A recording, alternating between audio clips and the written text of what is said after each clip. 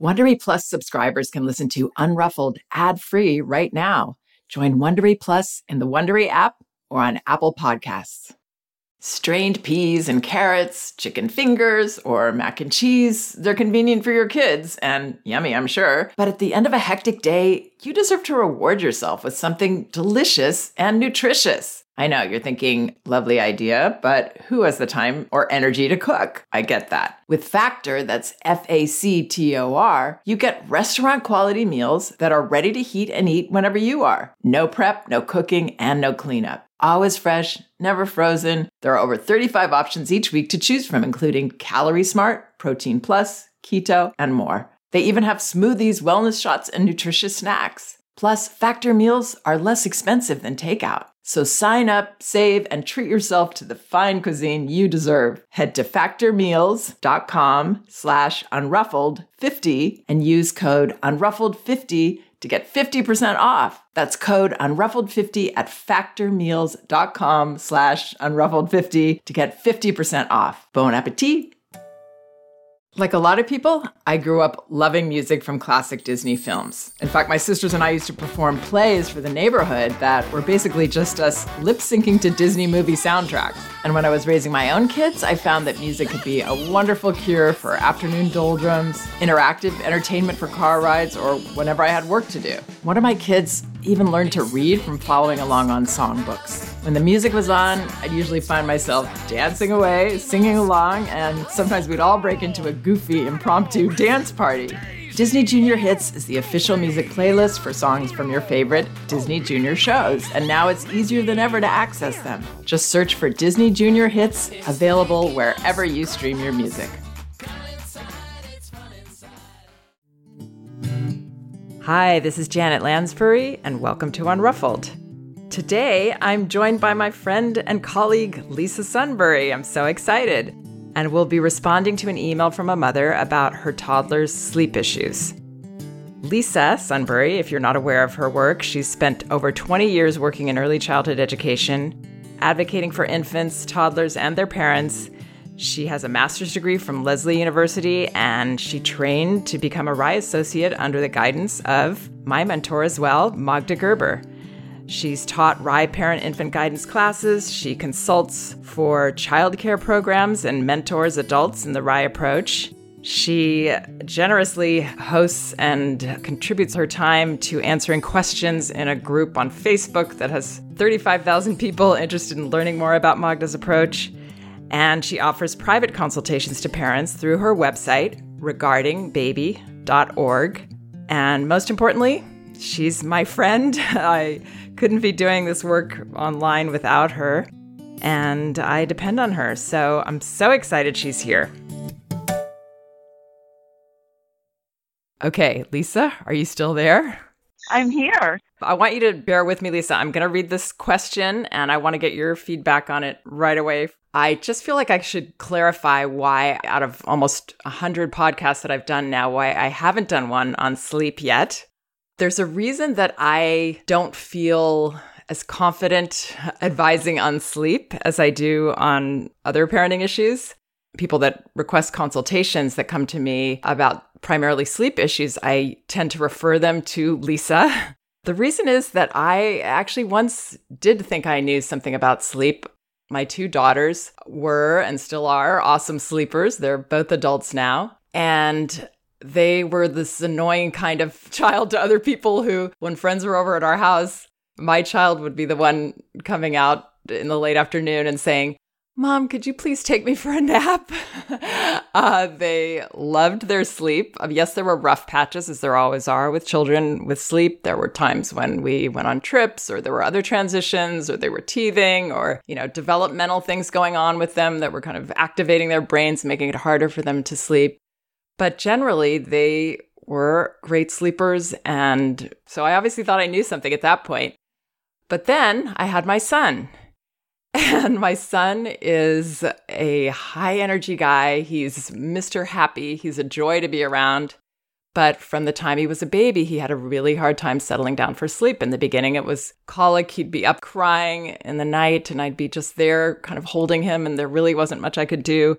Later, it took him a long time to wind down and get to sleep because he just didn't want to let go of life. He had all this energy and it took a long, long time. So it got to the point with him where, it was taking longer to help him down for a nap than he would actually sleep for.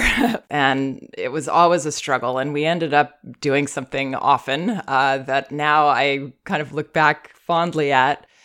I would lie down in bed with him and he would fall asleep eventually with his hand on my heart.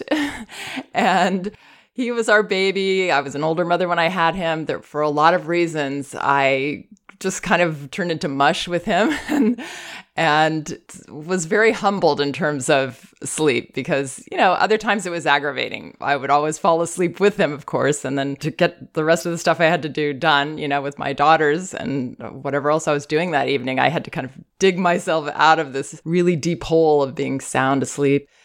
So anyway, I've been humbled. I feel like I really don't know that much about sleep anymore. I can still advise, but I don't have confidence in telling people to maybe try things that I couldn't do. For that reason, and a lot of other reasons, actually, I'm really excited to have Lisa here to help me answer a sleep question. And also, if any of you are in or near the Santa Cruz area, October 7th. Is it October 7th, Lisa? It is October 7th. Okay. For a second, I was worried I was getting it wrong. We are going to be doing a Q&A symposium together, and I'm very, very excited. So I hope some of you will join us for that. You can get the information on Lisa's website, regardingbaby.org, and get your seats. They're filling up quickly. And anyway, I'm just excited because Lisa, she's just wise about so many things in regard to parenting, but she also kind of really is able to fill in where I'm weaker. So I think we make a great team. With that, I'm going to start with the question here that I received via Facebook. Hello, I'm writing in hopes that you can shed some light and wisdom on my current situation. Maybe there's an obvious answer, but I'm too sleep deprived to see. About 6 weeks ago, my daughter switched to a toddler bed. She was 21 months, but started jumping from her crib. She also seemed to dislike being caged, and bedtime was taking an hour or more each night. So the transition was for both our sanity. At first, she seemed a little scared in her new bed, so when she came into my room at night, I didn't mind walking her back to bed and sitting with her until she fell asleep. Well, fast forward 6 weeks, and she's still doing this every night. Sometimes we spend hours in her room. I have hurt my back from laying on her floor and haven't had a full night of sleep in that time. Well, really in almost 2 years, but you know what I mean. I want her to stay in bed, but I don't want her to feel like she can't get me if she really needs me. If I place her in bed, kiss her, say, "You're going to sleep in here now, please stay in bed, I love you," and walk away, she cries a lot and gets right back up. How can I respect her needs and teach her she's expected to stay in bed? Any insight is appreciated. So Lisa, what do you think?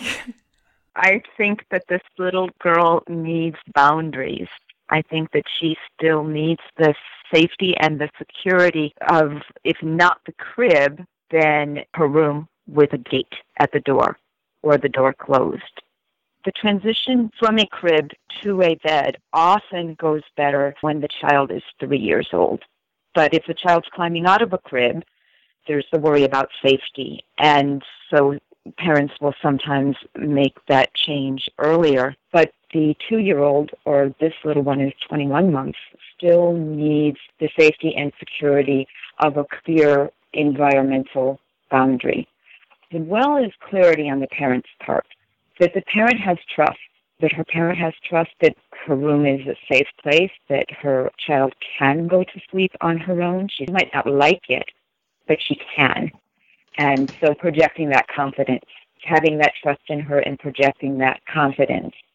Because if parents are feeling uncertain and aren't trusting, then the toddler will pick up on that. It was interesting to me that this parent said her daughter seemed not to like to be caged, and then later said, "I want her to be able to get me if she needs me. I don't want her to feel that she can't." Well, even if there's a gate on the room, even if the door is closed, she can still call to her mom if she needs her, and her mom can respond. So having that boundary there doesn't stop the child from calling if she needs, and doesn't stop the parent from responding. So, the parent's not abandoning the child here. Right. But I think there's a need to have a really positive attitude about sleep, to prioritize sleep for the whole family. That sometimes is lacking and seems to be lacking here, that the parent is sacrificing her own sleep, her own needs. Yeah. I mean, she feels like she's supporting her child in staying with her for hours so that she can go to sleep in her bed. But with toddlers, sometimes the message that they might get is that something is wrong, that they're not safe, that they can't do this on their own if the parent is staying, and the parent is conflicted about leaving. Yeah. And the crying will happen, and it needs to happen. She has a right to express that she doesn't like this. She wants to be with the parent. She wants the parent to stay with her. She doesn't need that. So there's differentiating between wants and needs, and acknowledging, yeah, you really want me to stay with you, and I'm not going to do that. It's time for you to sleep, and you're safe here, and you can sleep. And if you need me, I will come. And there's a big difference between supporting the child, giving the child the boundaries, both verbally and in the environment. To lead a child to bed, you can't make her sleep. One of the things we look at is creating the environment that will allow her to relax, to let go, that will give her the message that it is time to sleep. Sometimes with toddlers, it's helpful to say, I'm going to leave and I'm going to let you try to rest. I'm going to go to the kitchen and wash the dishes, or whatever it is that you're going to do. Let her know where you will be, and let her know that you will check in on her in 10 or 15 minutes or before you go to bed, and then follow through with that. Yes, letting go. This is something that's actually more loving than our kind of holding on there in ambivalence. I mean, for me, with my daughters, it was very easy to follow Magda's advice to make sleep this positive thing. And when we were going through rough spots, we were able to get back on track using Magda's holistic approach of the whole predictable day and the communication. With my son, we kind of gave in to something that we knew that we were being party to, and that was okay with us. So in a way, we were letting go there, but through our letting go, helping our child to let go. But if the parent is kind of on the fence, if the parent is unsure, well, is this okay? But this is what I want to do. The child has no choice but to hold on. And sleep is about letting go for all of us. There's no way we can fall asleep if we can't let go of our day, let go of our feelings, let go of pent-up stress of the day. We've got to release. To help children do that sometimes can look like, we're being mean, we're not doing what they want, we're not giving them what they want, but that is what parents are for. We're for seeing the bigger picture and seeing, a healthy child whose brain needs a lot of sleep to function well and to develop well. And we're seeing the kindness in being confident in our approach and clear and predictable. And then, one thing I like with parents, when they're going through the routine with their child at the end of the day, what they're going to do, I even like saying, and then as I'm saying goodnight, my darling, I love you, and I kiss you, and I walk out the door, it's okay if you want to yell at me right there and say, no, that may be something you need to do. And what that does is it helps the parent feel better about what we're doing, because we've let our child in on that this is an okay part of the experience together. And it helps our child to kind of say, okay, well, this is part of the script. I can do this. And then I know what she's going to do in response. I know how the story is going to end. It's a very comfortable, settling feeling for a child to know what's going to happen and have that predictable routine. I think that's so important that with your son, he was expressing a want or a need, and you were responding. You made a conscious choice that this is what will work for him, and it will work for us. So if what you're doing is working for your child and it's working for your family, then there's no need to change anything. But if it's not, then you need to look at what's happening here and how can we meet the needs or the wants of our child and meet our needs and wants too. And it sounds like this parent is saying it's not working for her. Initially, when they made the switch to the bed, it was fine with her when her daughter came in, and she was fine sitting with her and reassuring her. But now it's not working, and she's spending hours, and her back is hurting, and she hasn't gotten a good night's sleep in 6 weeks, and it's taking longer and longer for her girl to go to sleep, and the crying is still happening. It's not working. So then we need to look at, okay, what's needed here? And the point you made about telling your child, no matter what their age is, to tell them exactly what will happen. We've been doing this, and it's not working. And so tonight, when you go to bed, this is what is going to happen. And you might not like it, and you might need to cry, and that's okay. You can cry, and you can tell me. And we're still going to do it this way, so they know exactly what to expect. And I believe also that to children, this is what they know, where they've slept, where they've been cozy. This is their nest. This is their wonderful little nest. It's not a negative thing. It's a very nurturing, positive thing. And so it's important for parents to try to see more from the child's perspective instead of projecting a adult perspective. I think that will help a lot. And even making the bed where she's transitioning into a kind of cozy nest-like place, having little bumpers around it or pillows around it, or somehow nesting it in a little. Maybe even putting what are they called? The little gates, little small gates to keep children in, just one of those to sort of help the child feel cozy and nested in this space. That's so important. So sometimes with the loss of the crib, which is a cozy nest-like feeling, sometimes they don't know what to do with all that space and all that freedom, especially, again, at the younger age. And so recreating that nest-like feeling. The gate at the door is one way. One family that I know, they'd always had a floor bed for their child. They had a play yard around the bed, and that created this kind of cozy, contained feeling, even though they had a floor bed.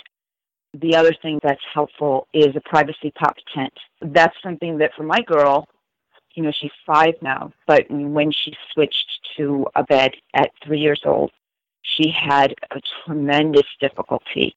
She used to wake at 1 o'clock in the morning. She'd go to sleep fine, and then she'd wake at 1 o'clock in the morning. She'd be up there playing, then eventually calling to me. What it was without her crib, without that feeling of containment, she didn't know what to do with herself. And we gave it a good try. We gave it a good try for a couple of months. But she couldn't go back to her crib because she was climbing out. And, she was 3. She was ready. She was showing me in so many other ways that she was ready. So I ordered one of these. I saw this privacy pop tent, online, and ordered one. And it's made a tremendous, tremendous difference for her. Even now at 5 years old, she's happy to go into that little cave, that little nest. And she still has a gate at her door, and she's been able to, since she's been about 3.5 years old, able to open that gate herself. Chooses not to. Recently, I thought, well, maybe it's time to not have the gate there so that she can go to the bathroom if she needs to. It didn't work for her. She asked for the gate back. She wanted that gate, even with the privacy tent in her room. Wow. Yeah. That's also a great example of, again, the perspective of the child. I mean, even if you can get out, or you can open the gate, or you can get out of the crib, to switch into something where all options seem wide open to you is very distracting for a child. All of that freedom. It's almost like you can't let go of that and forget about it and go to sleep. The natural explorer in these children is saying, hey, I got to go yonder. I can't stay in this place. Also, in terms of, I just wanted to speak a little bit to what this mother was asking about if she does get up and leave the room. So let's say that you don't have a gate, or maybe your child just climbs right over the gate, or you're not comfortable closing your door for whatever reason, then really the only option is to, without any emotion or putting any interest in it, just, returning your child right back to bed. As many times as it takes. As many times as it takes, exactly. Sleep is such a hot button issue, and there's so many people out there telling you that this is the way it has to be done, and your children have to sleep in bed with you, or they shouldn't sleep in bed with you, or they need to do this, or they need to do that. And I know that because every time I put up any kind of post that's a response to a parent's question about sleep, that's intended to be totally helpful, There's always a bunch of people with angry faces disliking it because it's not how they believe sleep should go. Well, the only rule for sleep in Magda's approach is that it helps the children and the parents to get as much healthy sleep as possible so that we can all thrive. We've got to put the oxygen mask on first. Sounds like this parent maybe needs to hear that yes, you've got to take care of yourself here. You're not going to be able to do your job well unless you do. And that's really important. It's not whatever we perceive our children's wants over everything. It's got to be taking care of ourselves so that we can be that good leader. That's what love is. So yes, these are tough issues for people because they're very emotional ones too. I think the end of the day, we really want everything to be nice and sweet so we can go off to bed feeling good. And, it's challenging. You just hit on one of the biggest difficulties.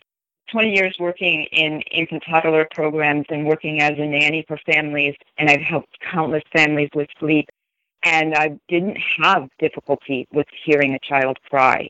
Then when it was my daughter, and she was up there screaming that she wanted me to come back, it was a good thing I had someone here holding my hand and telling me, wait a few minutes and trust. But you want the end of the day. And I didn't believe at the time, we went through weeks, and I didn't believe that it was ever going to be any different. And I had such a desire for it to be this loving, peaceful time. And, I tell parents to give that up for right now. Give that up.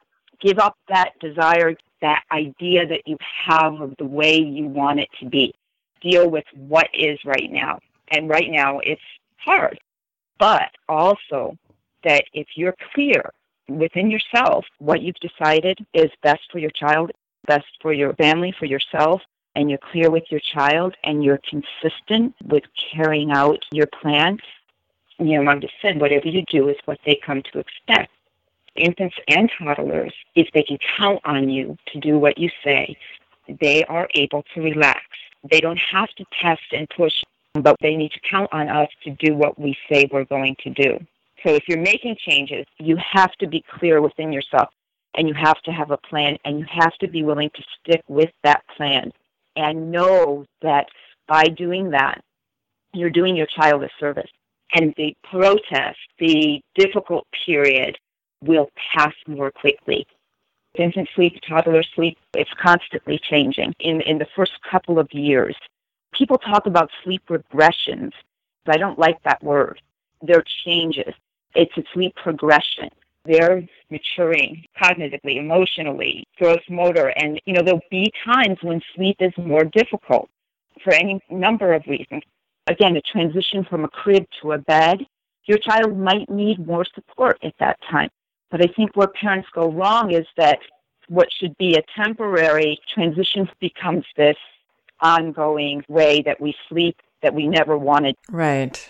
That creates resentment and bad feelings for us with our child that really aren't our child's fault. But it's our fault for kind of, wanting to give in to pleasing them. And then we're the ones that kind of feel annoyed. Yeah. One of the things this parent said is about being scared. And that's another thing. We think that night is this scary time. I mean, I'm a night person, or I used to be before I had kids, at least. Now I'm not. But night is a nice time. It's a relaxing time. It doesn't have to be scary and negative. It's a positive time to recharge. And, I love how Magda always said rest instead of go to sleep. She'd say have a lovely rest. Have a lovely rest. Rest your body. And that's helpful for toddlers as well. Sometimes just the mention of sleep, go to sleep. Or you're tired. You're tired. No, I'm not, and they need to push against that. Right. Magda used to talk about helping them to connect time, because a 21-month-old is very much just learning, today and tomorrow.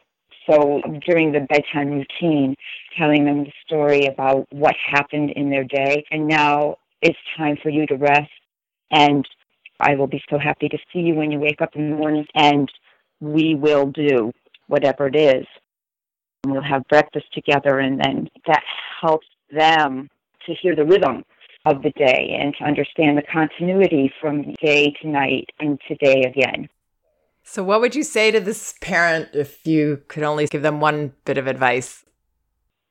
to trust their child, to trust that she can do this and she doesn't need you there for hours on end. That's perfect. Let her know what is going to happen and then follow through with that. Be consistent with it.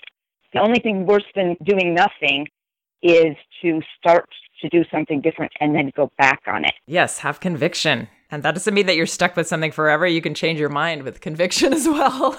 But give it a good try. Do you know what I mean? Give it a good try, because this is often what happens. It's like, oh no, she's not sleeping.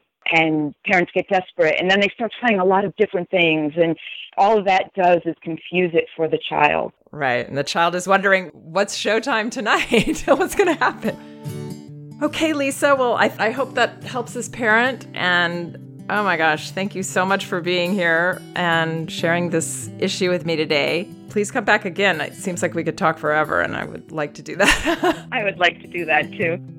Please check out some of my other podcasts at janetlansbury.com. And remember, both of my books are available on audio at audible.com. No Bad Kids, Toddler Discipline Without Shame, and Elevating Childcare, A Guide to Respectful Parenting. You can also get them in paperback at Amazon and an ebook at apple.com, Barnes & Noble, and Amazon. Thanks so much for listening. We can do this. If you like Unruffled, you can listen ad-free right now by joining Wondery Plus in the Wondery app or on Apple Podcasts. Prime members can listen ad-free on Amazon Music. Before you go, tell us about yourself by filling out a short survey at Wondery.com/survey. If you travel, you know when it comes to love. See you soon. Can't wait. The sky is no limit. You know with your Delta Amex card, being oceans apart means meeting in Aruba. And booking a war travel with your card means saving 15% on Delta flights. You know kissing under the bridge of sighs guarantees eternal love. Because you're the long-distance lovebirds. It's why you're a Delta SkyMiles Platinum American Express card member. If you travel, you know. Take off 15 discount not applicable to partner-operated flights or taxes and fees. Terms apply. Visit go.amex/you know.